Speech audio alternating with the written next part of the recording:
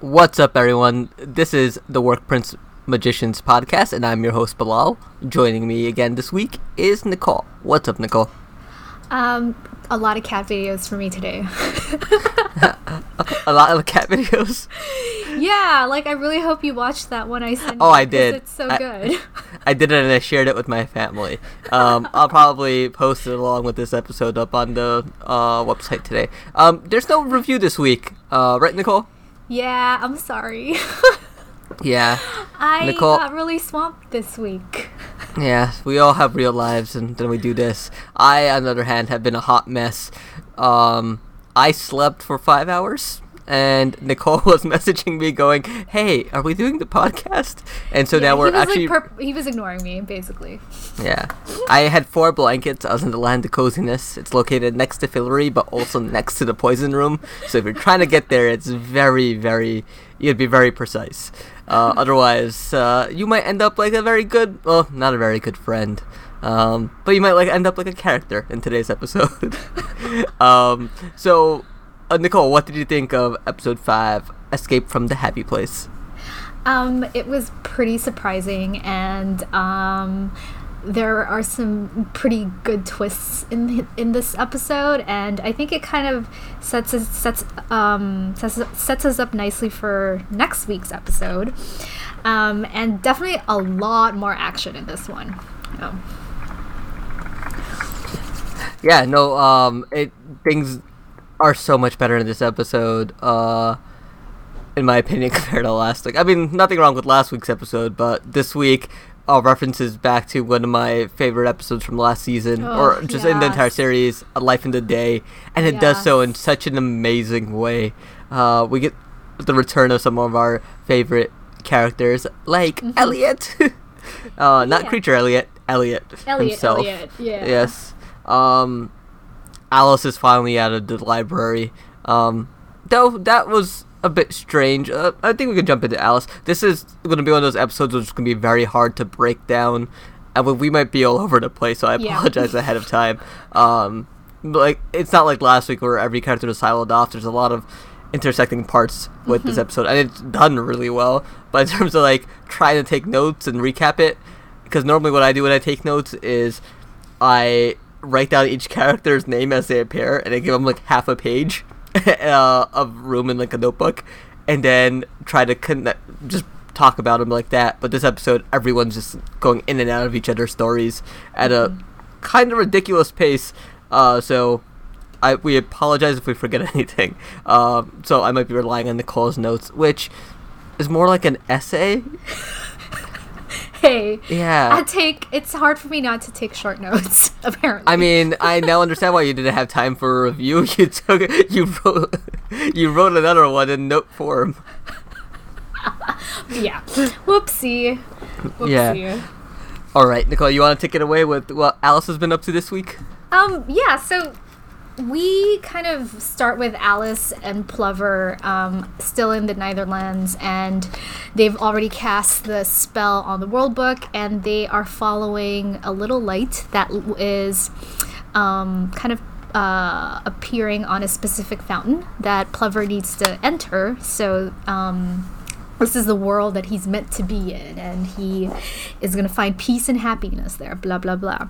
So kind of while they're walking, Plover is being really not self-righteous, but giving Alice a lot of advice, but also in kind of his own way. And he tells her that, you can apologize to your friends for your actions, but don't apologize for who you are.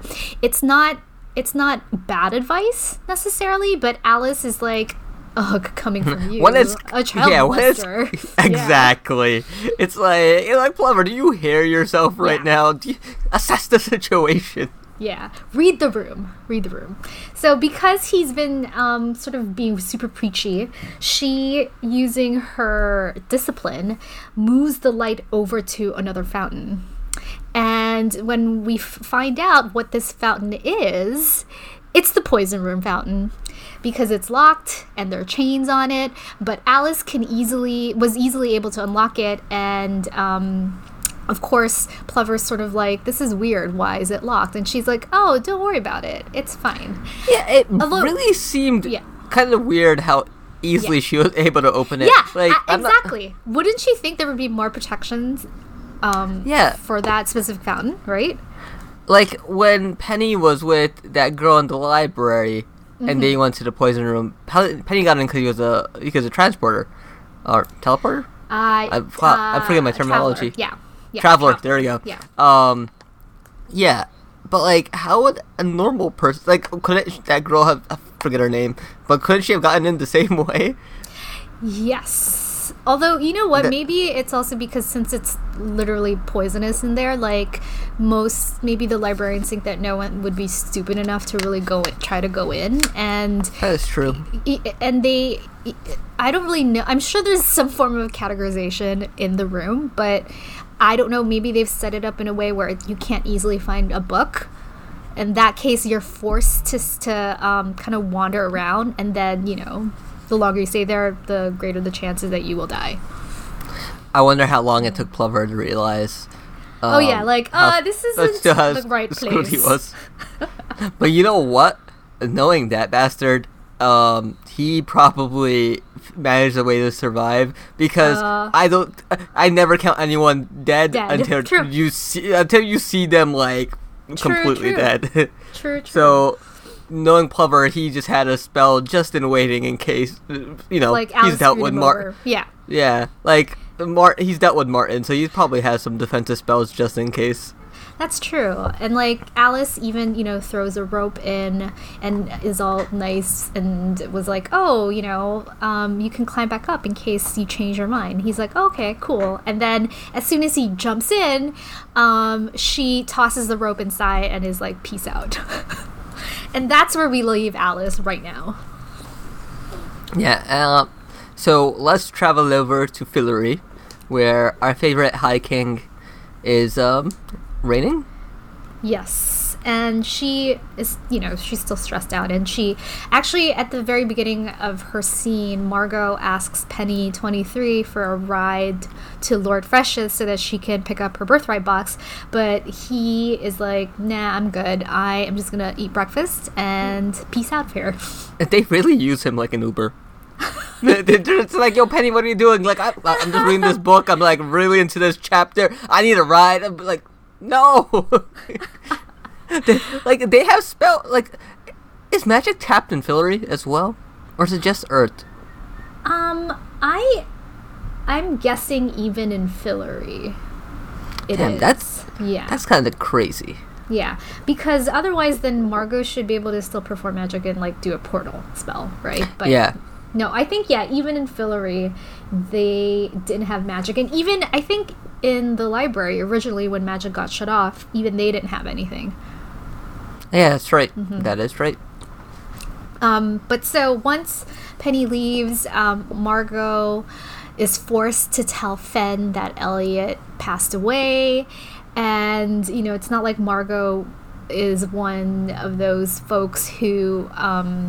is very expressive in her feelings necessarily, so she kind of is nice enough about it at least and like lets Fen cry on her for 2 hours, and then she's like, okay, I have stuff to do, so I'm just gonna go. And luckily, though, Rafe then comes into the room and is like, oh, can you try to say hi to Abigail because she hasn't spoken to me all day, and he's obviously very upset. So Fen and Rafe kind of console each other, and Margot goes off to get her birthright box, which she does. Oh, go ahead. No, I was gonna say, and she does it with a lot of ease. By the seems of thing, because like the next time we see her, she's just like, I've got my box. Yeah, although she does look a little disheveled, so I think she must have like gone through a couple things to get back into that lake. Oh yeah, that's right. So so Fen's pretty much been busy organizing like kind of like a memorial service for Elliot. She has I think like a statue being built for him, and she had a choir and like all these sort of things when Margot needs someone to open the birthright box, and there's 3 keys, right? I had initially thought that it was going to be a magical box, but I guess not, because she is able to get the carpenters to open it, and inside is a lizard. It's a lizard, but it's not talking. It's supposed to, I think, be like a prophetic lizard. I thought I heard that, but I could be wrong.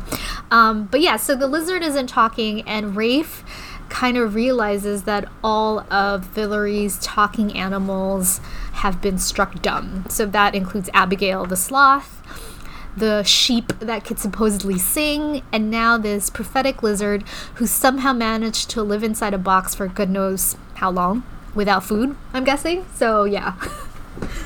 I mean, in my opinion, is that such a bad thing?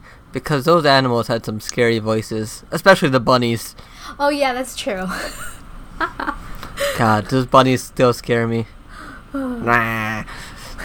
But yeah, no, it's a very Margot Villery problem, and since Margot ran her campaign, well, she didn't really run because she won. Equal animal rights, right? Yeah, equal animal rights. She can't just leave the animals to hang.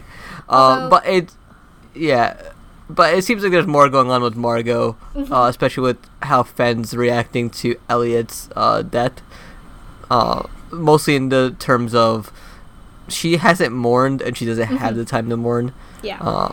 And I think she's in denial too, because she knows that once she starts mourning, like it'll be really hard for her to stop. And she and Fenn kind of have that conversation where she says that if she starts crying, she just won't be able to stop and she'll be useless, and someone needs to rule. So she's just not letting herself like go through those emotions, and you kind of like, you can't help but really feel for her. And so she decides to pop an Ambien and just peace out for a little while after that entire situation.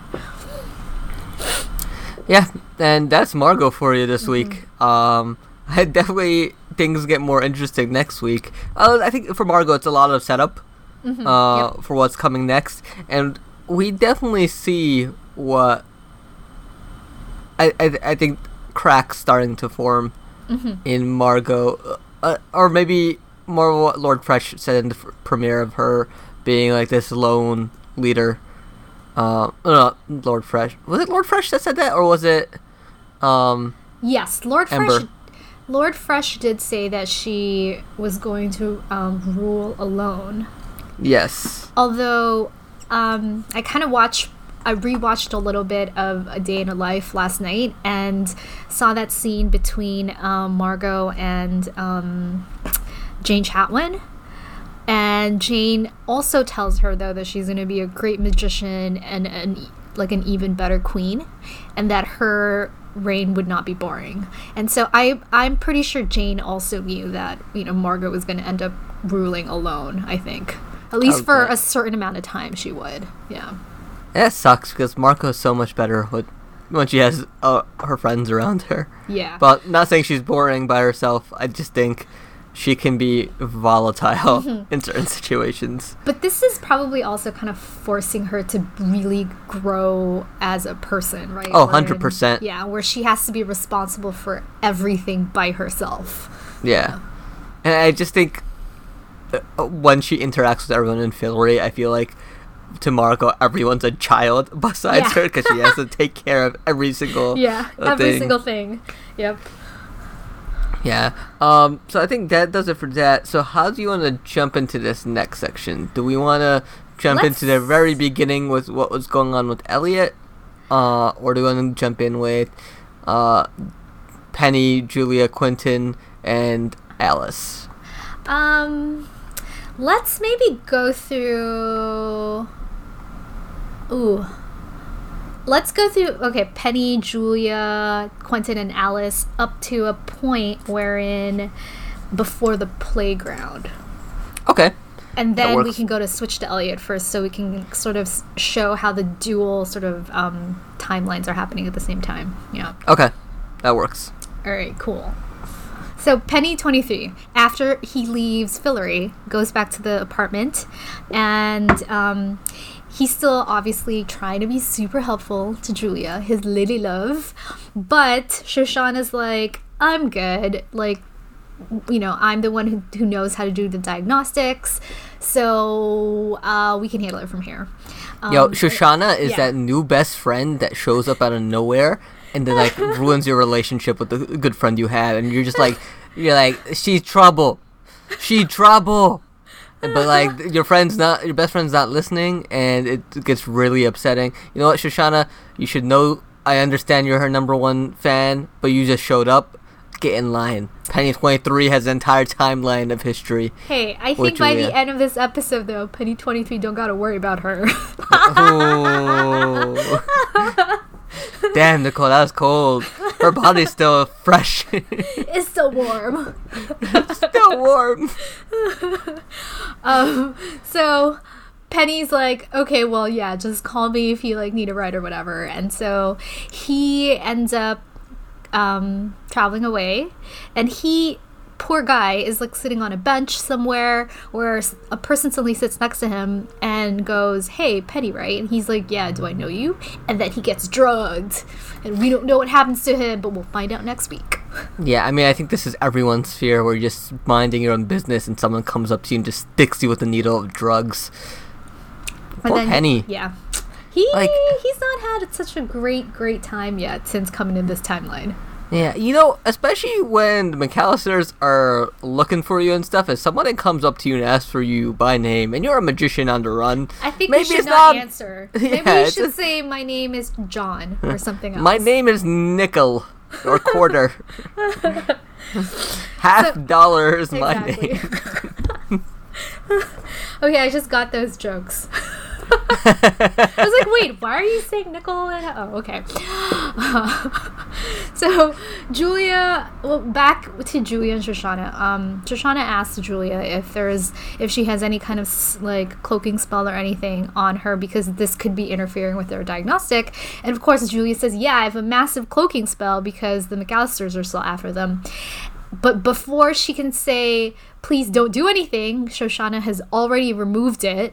And time suddenly stops, and Iris, the messenger goddess, appears. And she's super pissed that Julia and her friends let the monster out. Because now the gods are in hiding because, hello, they're being hunted.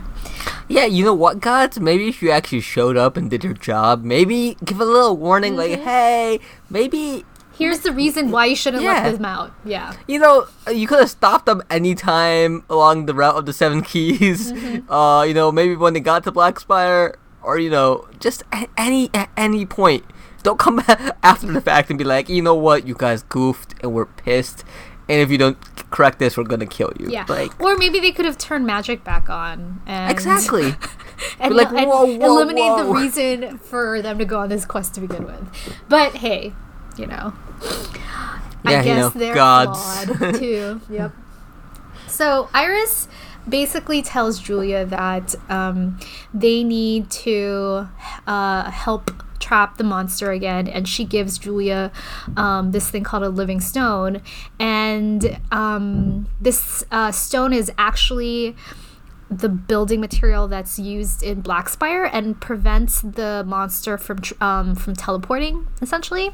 And so they would just need to bleed the stone off of its blood, and then use the blood on the monster / creature Elliot, and this will immobilize him for a few minutes, and then which Iris will come and take the guy back to Blackspire. So she's very, very annoyed and is like, oh, an important thing too. So Julia's like, I'll help you if you tell me what I am. And Iris says that she's kind of stuck in between a human and a god and is sort of living the worst aspects of it, wherein she's helpless and can't do magic, but is indestructible and is immortal. So all her friends will die, but she'll live on because only a god can kill her at this point. So what you're saying is Julia is Hercules. Ooh, yeah. Hey, that's a really interesting point. So I have a question. I don't know if this came to you. So they used the living stone as a prison at Blackspire to hold a creature, but the gods themselves can't touch it. So how did they do that, right? So how did they do that, and who created the living stone? Or was it just like, So Calypso... I have questions. Yeah. Calypso designed it, but they must have gotten someone else to build it. Like maybe, I don't know if they used like demigods or they used like magical creatures maybe to build it. Who knows, right? Yeah, it's just... It's weird because, like, the more you think about the gods and their weaknesses, I just feel like they're just high-powered magicians in a sense. Yeah, like, just with, like, way, way greater magic, right? Yeah. They have they're immortal somehow, but they're just better magicians. And I'm starting to wonder if, like, that really is the case and there's nothing special about these people. So... I'd be curious to see where that goes. Agreed.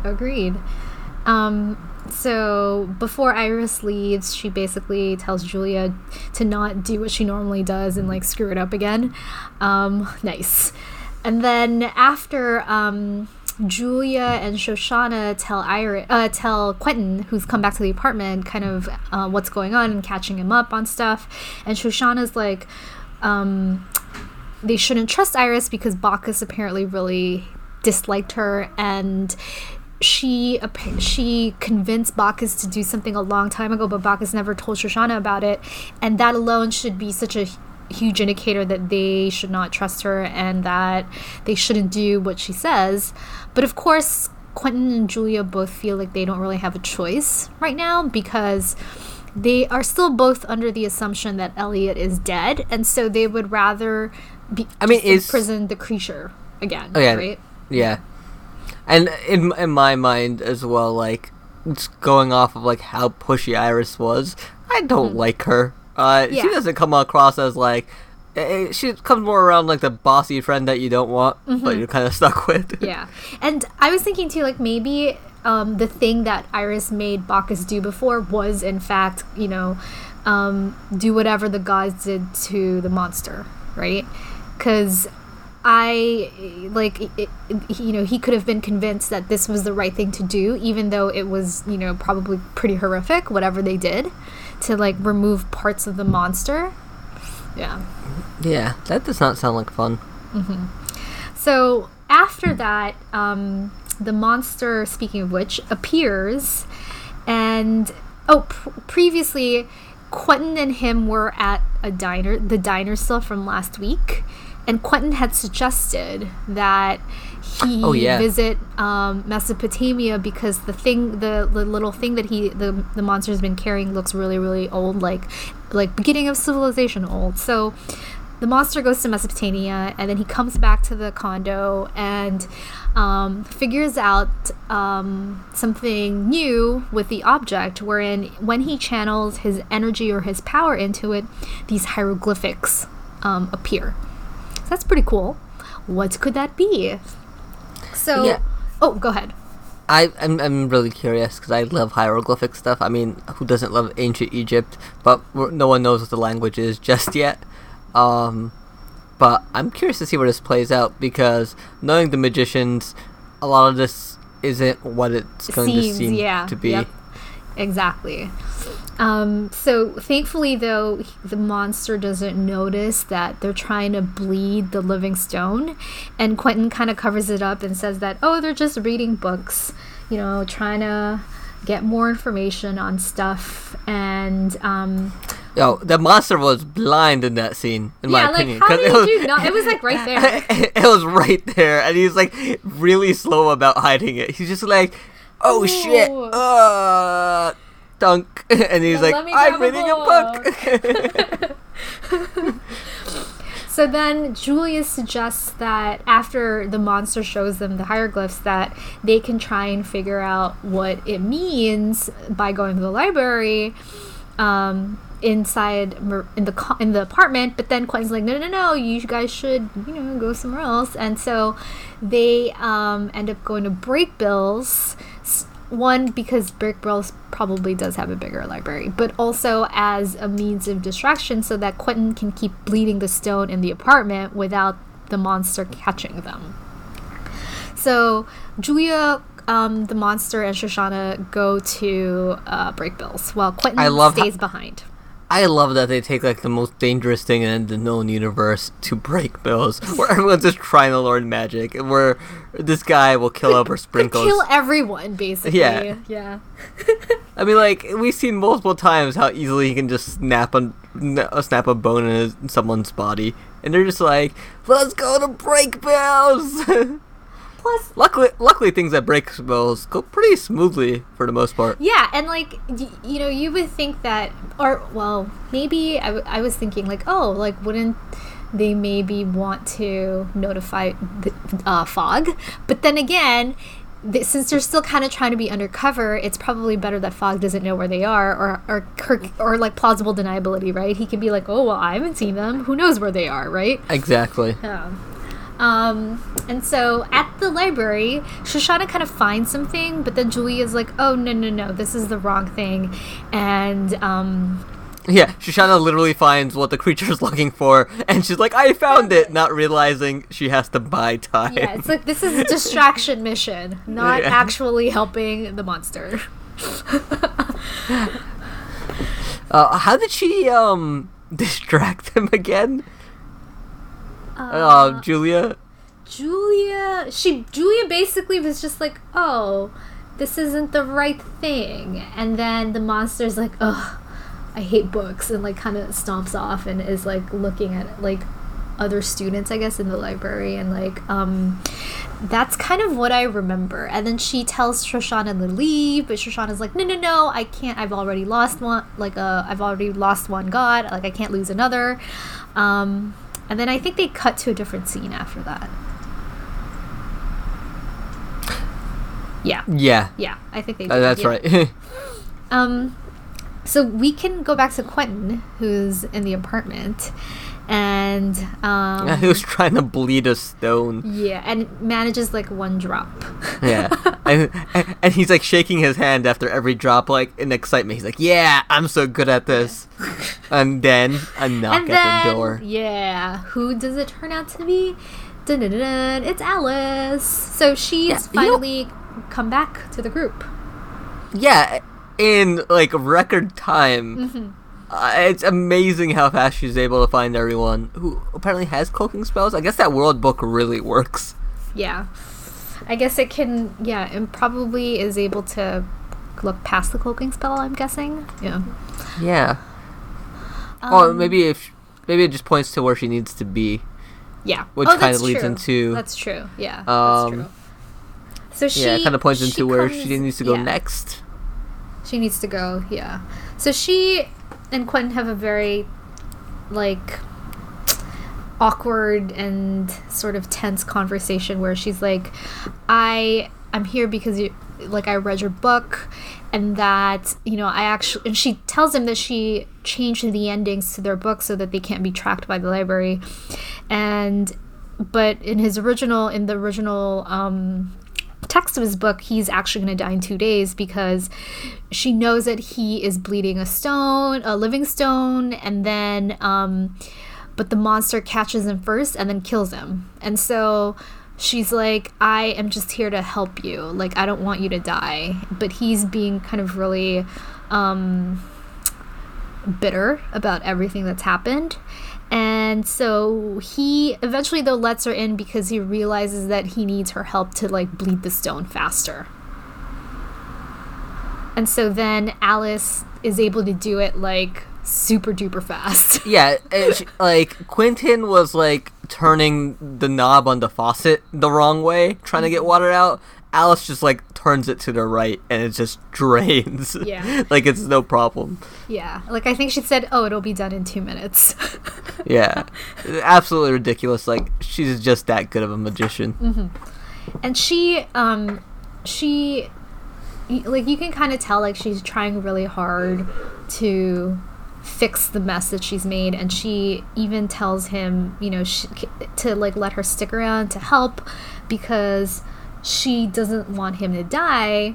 And at first she was even like, why don't you run, because the monster's gonna kill you.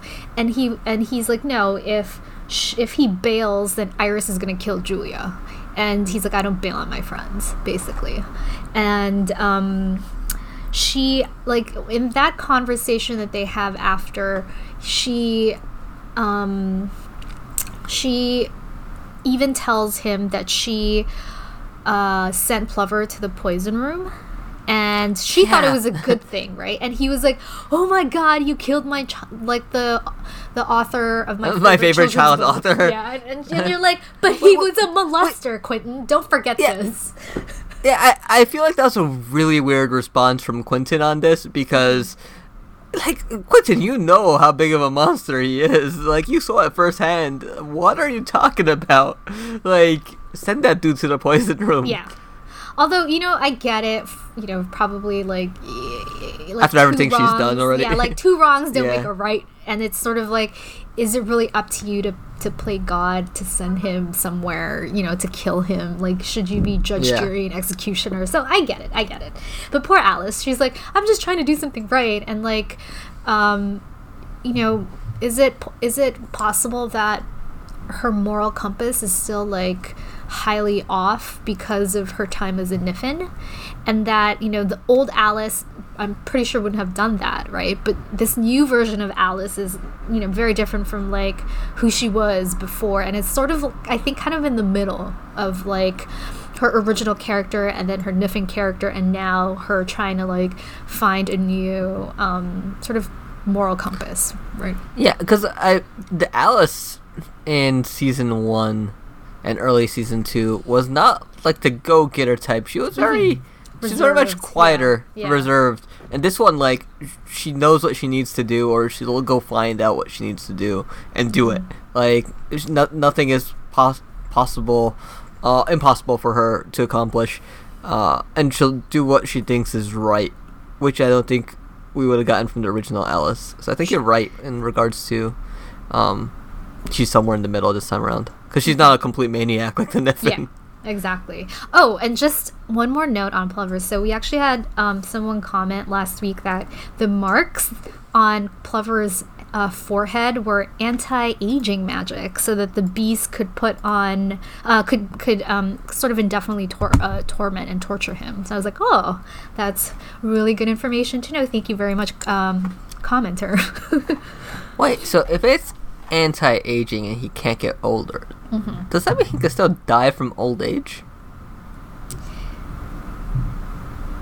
You know what? That's a good question.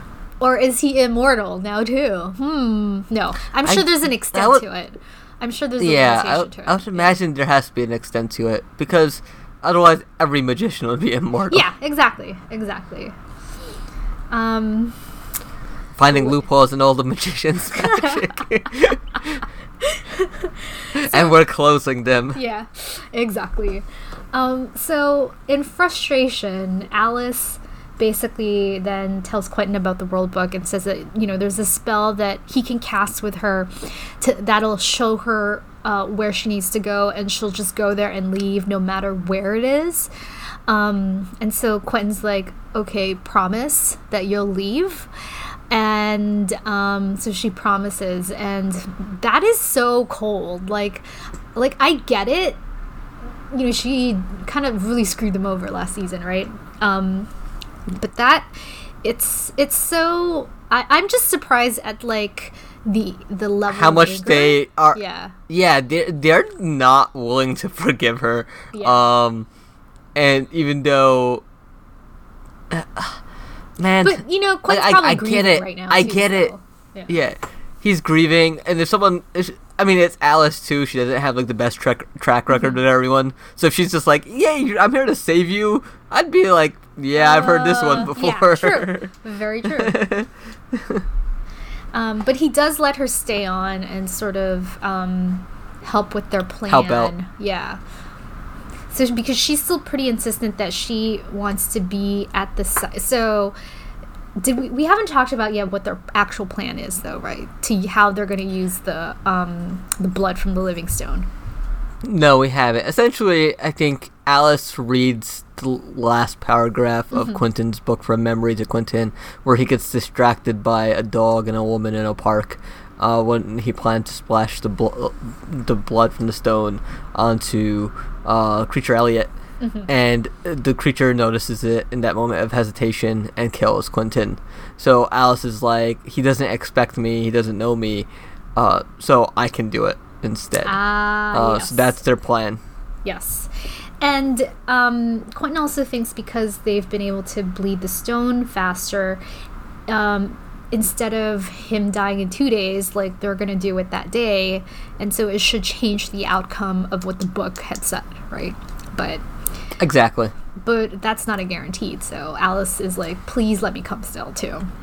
And so they end up going to the park where Alice is, they kind of go through the plan and Julia's on standby. Alice is on standby and then Julia appears at the park too, I believe with Elliot and Shoshana. Or Creature Elliot and Shoshana, right?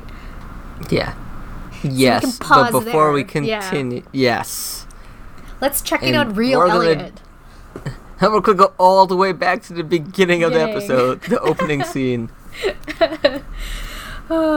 So, Elliot is in the makeshift physical kids cabin, and he's teaching Todd kind of the ropes. And so this, I think, presumably is when Todd first comes to Brakebills, and we find out that Todd's real name is Elliot also, but Elliot's like, yo, there can only be one Elliot here, so he makes Todd take his middle name instead, and is sort of trying to, he doesn't teach him like how to make the signature physical kids cabin cocktail, but implies that he needs to know how to do this. But is it me or is it weird how much Todd shows up for a lot of these people in, like, why is Todd so important to Elliot that he is in this place with him? That's true. And you know what? Speaking of that, I actually hope that we get a Todd sort of focused episode, just so that. Oh God. No, just so that we know Todd's background, I think it'd be hilarious. Backstory. Yeah. And, like, you know what I mean? Like, that would be really great to know, just because, you know, he's like a side character, but side characters have, I'm sure, can have rich storylines as well. So I hope we get a Todd focused episode one of these days. If not, you know, this season, next season would be great. Yeah, no, 100%. Yeah. And so Elliot is kind of going through different scenes at this point, where at first he's talking to Todd and then he hears a knock and he's like, no, you gotta ignore that. And then he and Margot are throwing this really great party, and Margot's like, should I get that? And he's like, no, whoever is knocking can't be cool enough to come in here. And then the scene changes again, and they're kind of just relaxing on the couch, and she tells him to like make her a drink.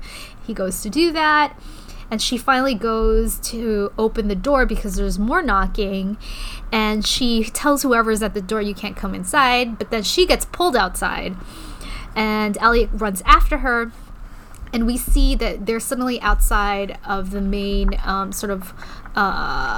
hall entrance of Brakebills, and Margot has this very familiar dude in a chokehold, and it's the dude who originally played the monster last season before he body switched. So yeah. And quite the outfit as well. Yeah, is it? I don't know how you would describe it. Like, is it like a medieval jester's costume, sort of? Yeah, something like that. Something you'd find some guy wearing in like a high court, being like, "Why are you wearing that?" And so. But like before we continue, there's something that Margot says. Like while they're on the couch, she's like, "How do you feel about summer?" And she keeps on asking him about summer. And I found that really weird. I was wondering if it's because Margot's real name, well, the actress playing Margot, is her name is Summer, right? Yeah. But I don't know if there's something else. I was like, why? Yeah, I was really confused. At first, I thought the book character name was Summer, but it was actually Janet. It's Janet. Yep. Was it Janet? Yes. Janet Pluchowski, I think. Yeah. Which was, Margot's fake persona name this season. Oh shit, that's where they got that from. Yep. That's why that was hilarious. I had no idea. What, Bilal? I've read like half of the original Magician's book, but it moved so slowly for me that I just was like, you know what? For the first time ever, the TV show is probably better than the book. I'm probably gonna get some angry emails over that. No comment. Both are equally amazing. There we go. And so while they're still outside, you suddenly kind of hear the shrieks of what seems to be like flying creatures, and so the three of them head back into the physical kid's cabin, and the newcomer kind of then explains everything that's going on to Elliot. His body has been possessed by a monster. He's in this place called the Remembrance, where the monster basically shoved all of his soul, so to speak, into this tiny corner.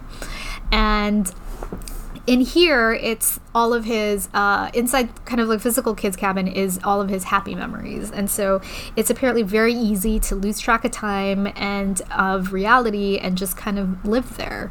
He had the guy who introduces himself as Charlton was a previous host of the monster, of course.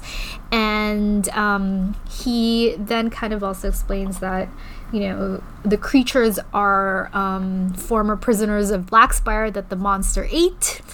He also explains that the knight, Aura, had died. I think this was before Elliot or before the monster jumped into Elliot's body, I think. Because after Charlton's body, he went into Aura's body, and then Aura's body went into Elliot. Because we find out that there is a door. And in this door, it's a way for them to be able to repossess their body for a short period of time, at least. And so Aura was trying to find the door, but ended up being killed by the creatures outside the happy remembrance.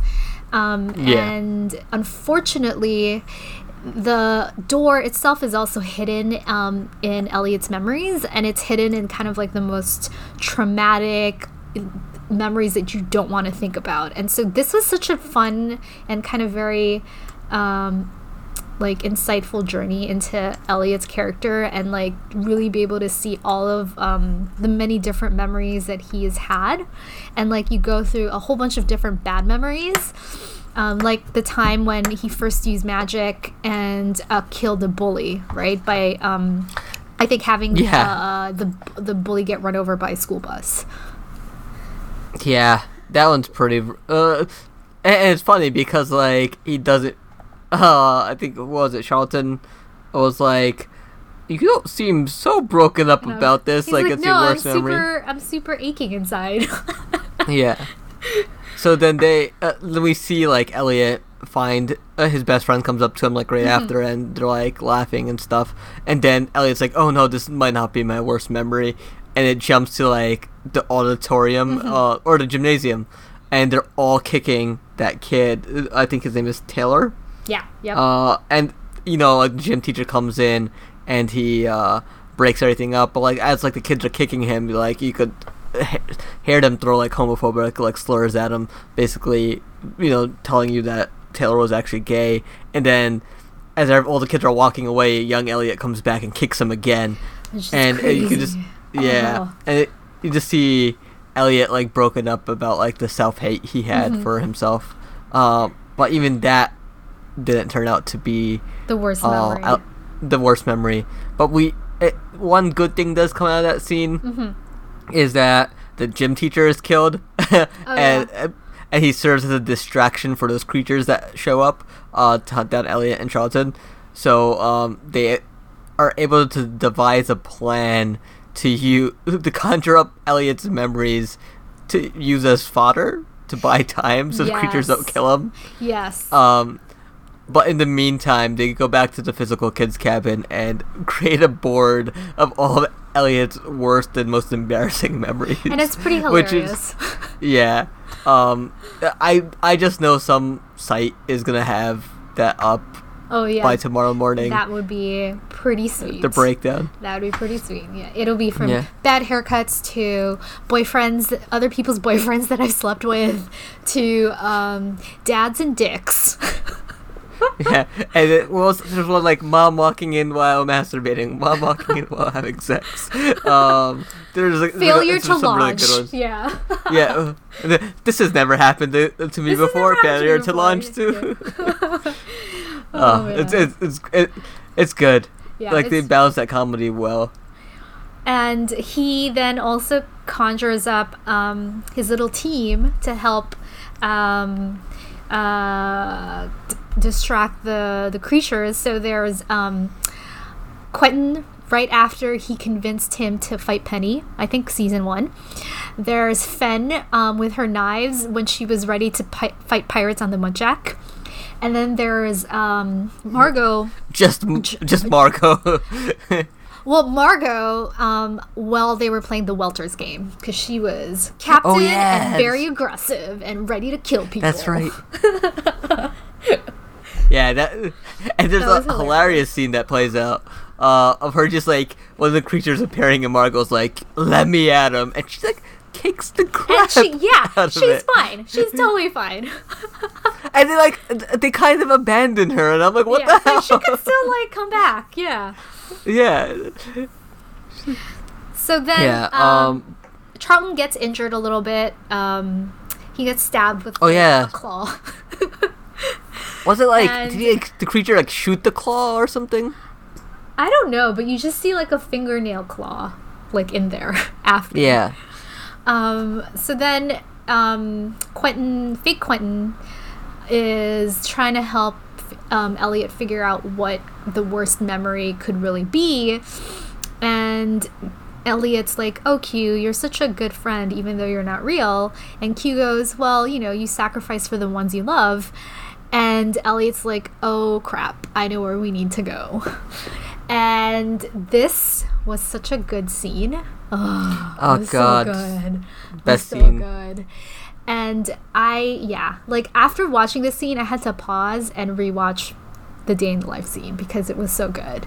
And so to kind of step back a little bit, this next scene is the continuation of the throne room scene at the end of Day in a Life of, where Elliot and Quentin are at the throne room in Fillory, and they've suddenly gotten back all the memories that they experienced in the other timeline from their life together of like 50 years, right? And so it's so beautiful. It's so beautiful. Yes, it is. It's, I think, that their life together was so good and like so like emotional and like it's so good. God, that episode should have been nominated for an Emmy in my opinion. robbed sci-fi.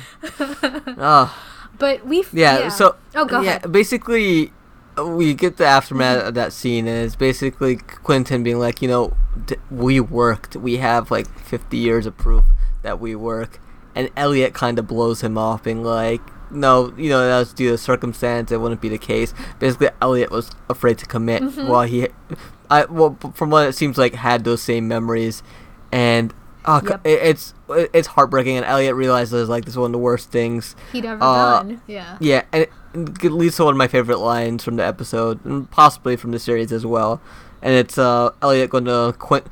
It's weird because like the real Elliot can interact with the memory forms as well, because like the scene plays out as if they're not there, but then he interacts with the Quentin there, and he tells them, he's like, "If I ever get out of here, Q, know that when I'm braver, it's because I learned it from you." Oh my God. And it's just like, I was like,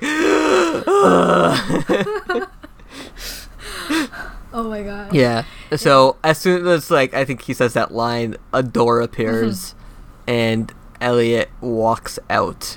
Yes, and we're back in the park. We're back in the park because real Quentin, Julia, and Alice are kind of getting ready to spring their trap, and but right as when the monster is walking towards Quentin, Elliot takes over the body and tells Quentin, it's like, Q, it's me, and then Quentin's obviously very confused. He's like, what are you talking about? And Elliot goes, 50 years, like proof of concept or something, right? And then does he kiss him? I forget if he kisses him. Peaches and plums. Yeah, he kisses him in the memory. Not in the park. Not in the park. Okay. So then Quentin realizes that it's the real Elliot, and so pushes him away before Alice can dump the blood on him. So the blood gets dumped on Quentin instead. And, it's only for a brief few moments that Elliot is able to regain control of his body, and then the creature comes back. And Iris shows up at the same time, and Iris is like, you guys screwed this up again. But then the creature comes behind her and says... Wait, you forgot... Oh, wait, what You forgot where Iris fires off a blast at Julia. Oh my Shoshana gosh. steps in the way. Yes, so that's how Shoshana is no longer a problem for Penny. Yeah. You're welcome, Penny. Poor Shoshana. She dies, and she dies protecting her lady. That's what she gets for stepping on Penny's... That's a true follower, yeah. Yeah, she really is. But you know what? That's what you get for being a shitty person to Penny. Karma. Yeah, it's karma magic. Penny's under specialty. You heard it here first. So then the monster appears behind Iris and kills her and takes out the second, piece of whatever it is that's inside the goddess's body. But then, of course, the monster's like pissed, and he was like, this was a trap. But Alice, whom he doesn't know, cleverly says, oh my gosh, it worked, guys. And so they're able to kind of convince the monster that they had to plan this all in secret, and it was for him to lure Iris so that he could get Iris. And then Julia offers up the little note that Shoshana found earlier in the Brakebills library, where she explains that, we also think that we found what we need for the hieroglyphics, where it looks like it's parts to make a body. And she goes, is this your body? And so the monster is temporarily kind of mollified, and he goes, that was really good, and then disappears. Yeah.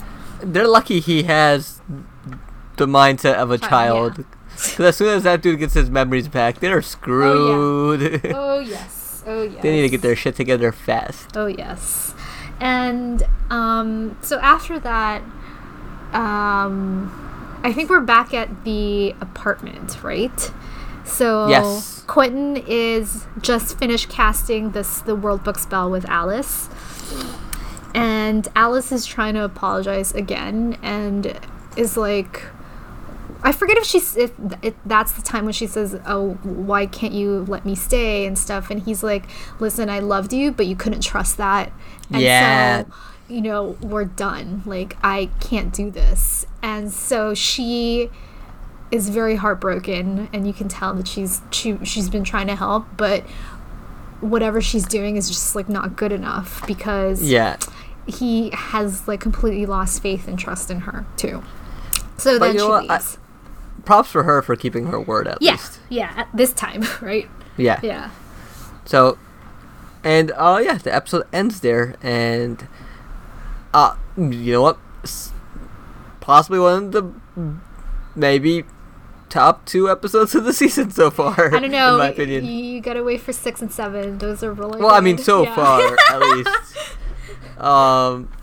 I've watched all of 6. I'm halfway through 7. That's when I decided to take my nap because I was tired.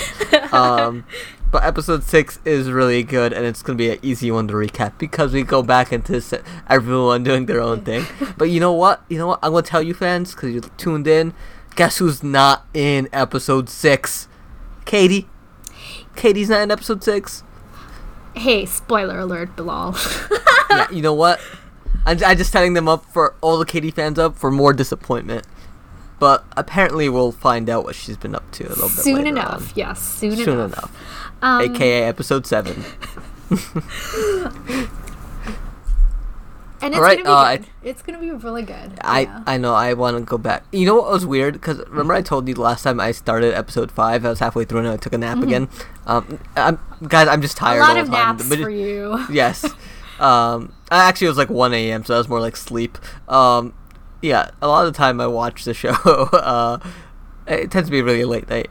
But, yeah, I'm glad I rewatched this episode instead of resuming because I did not remember the beginning part also well. So it's a really good it was a really good episode. Yeah, it was really good, and I wish that we had more Josh in this too, but he'll be back. Yeah. He'll be back.